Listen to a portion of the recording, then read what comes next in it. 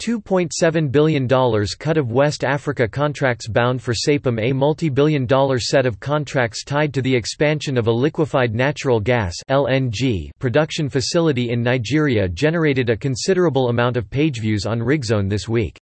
Keep reading to find out more about this and other recent industry developments linked to downstream oil and gas that were popular with readers. Sapim snags Nigeria LNG Train 7 project contracts. One of the week's top downstream related articles on RigZone was this staff-written piece detailing progress on the Nigeria LNG Train 7 project.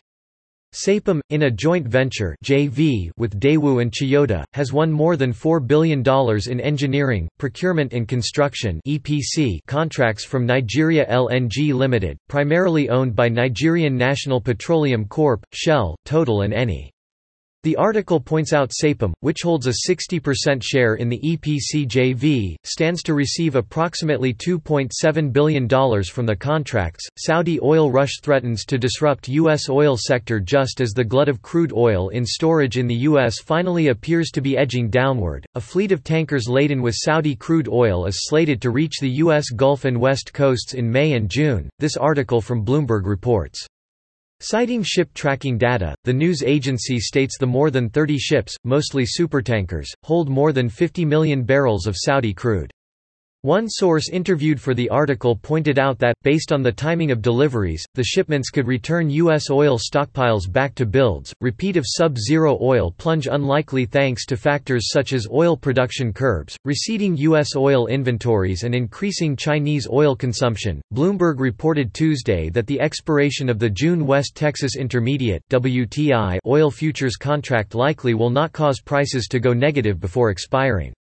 A considerably more bearish set of factors caused the expiring May contract to fall below zero last month, making history. The news agency also observed that optimism has increased considerably across the oil market since last month's history WTI contract expiry, oil demand rising as more get behind the wheel, underscoring the sentiment the preceding item conveys. This staff-written article points out that oil market conditions are improving as fuel demand increases with greater economic activity. One of the keen oil market watchers RigZone interviewed for this article, however, pointed out the need to keep the progress in perspective. May global oil demand is estimated to be roughly 21 million barrels per day below pre-COVID-19 levels.